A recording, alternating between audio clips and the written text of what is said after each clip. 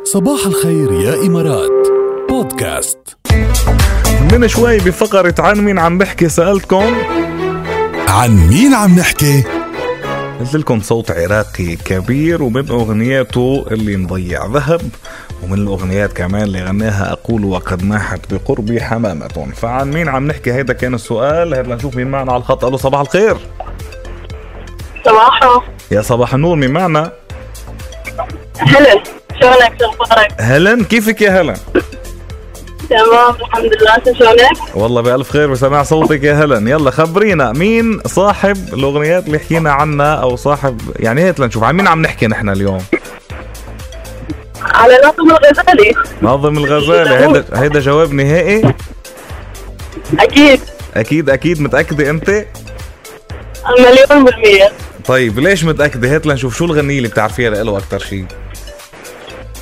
اوكي، انا ما بحكي اغاني قديمة، بس مين اللي مغنيها بس. الاغنية المفضلة ماما. شوفي عم بقطش خطك، مش قادرين نسمعك منيح يا هلن، صوتك ابدا مش واضح. خليكي معنا، جربي ضبط الخط بس خليكي معنا لنشوف سامر شو جوابك. معني؟ ايه هلا افضل يا هلا، هلا افضل. اوكي، انت قلتي ناظم الغزالي ما هيك؟ صح. اوكي، ليش؟ اقول لك انه هي هاي الاغنيه المفضله مال ماما، واصلا المطرب المفضل مال ماما. اي اغنيه؟ دائما كانت تغنيها اللي هي لقد نحت. يا عيني عليكي. طيب خليكي معي على الخط لنشوف سامر شو جوابه. كيفك يا سامر؟ يسعد صباحك. وصباح الورد، شو الاخبار؟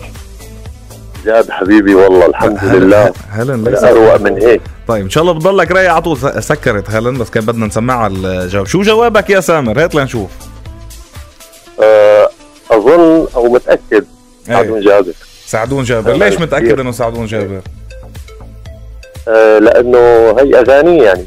طيب شوف لخبرك شغله، انا لإلك ولهلن لاتنيناتكم بدي زقفكم، لانه اثنيناتكم تعتبر اجاباتكم صحيحه. حبيبي الله يبارك.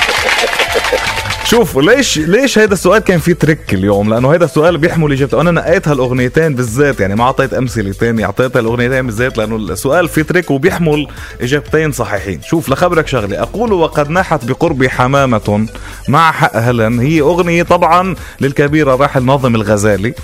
اوكي تمام. بس غناها تمام. ايضا سعدون جابر، وكمان اشتهرت بصوته، فاثنيناتهم غنوها فينا نقول. بس هي طبعا لناظم الغزالي صاحب الصوت الاستثنائي، هيدا الصوت. تمام ناظم الغزالي علم، يعني ما في داعي. يا سلام.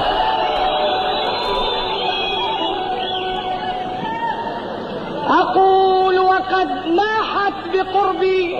الله يا سلام. حمامة يا جارة لو تشعرين بحالي. يا سلام، يا عين جميلة جدا. اما اللي مضيع ذهب سوق الذهب يلقاه، فهي اغنية لسعدون جابر. صحيح، سعدون جابر. تمام. وهيدا سعدون جابر. الله اللي مضيع ذهب السوق الذهب يلقاه. يا والله يلقاه. يا سلام احلى. يمكن سنة وينسى. الصباح الحلو هذا. الله يخلي لي اياك يا سامر. صباح حلو فيك وجودك، وجود احلى مستمعين بقى.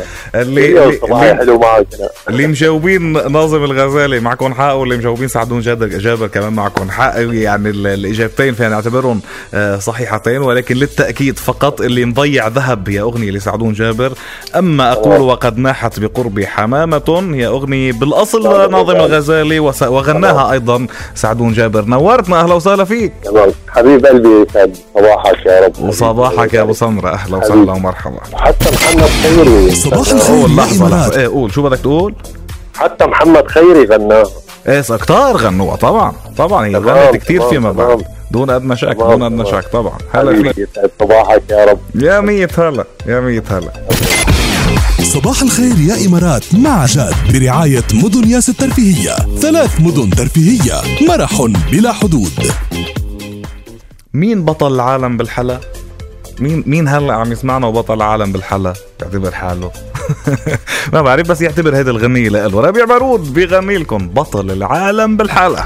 صباح الخير يا إمارات بودكاست.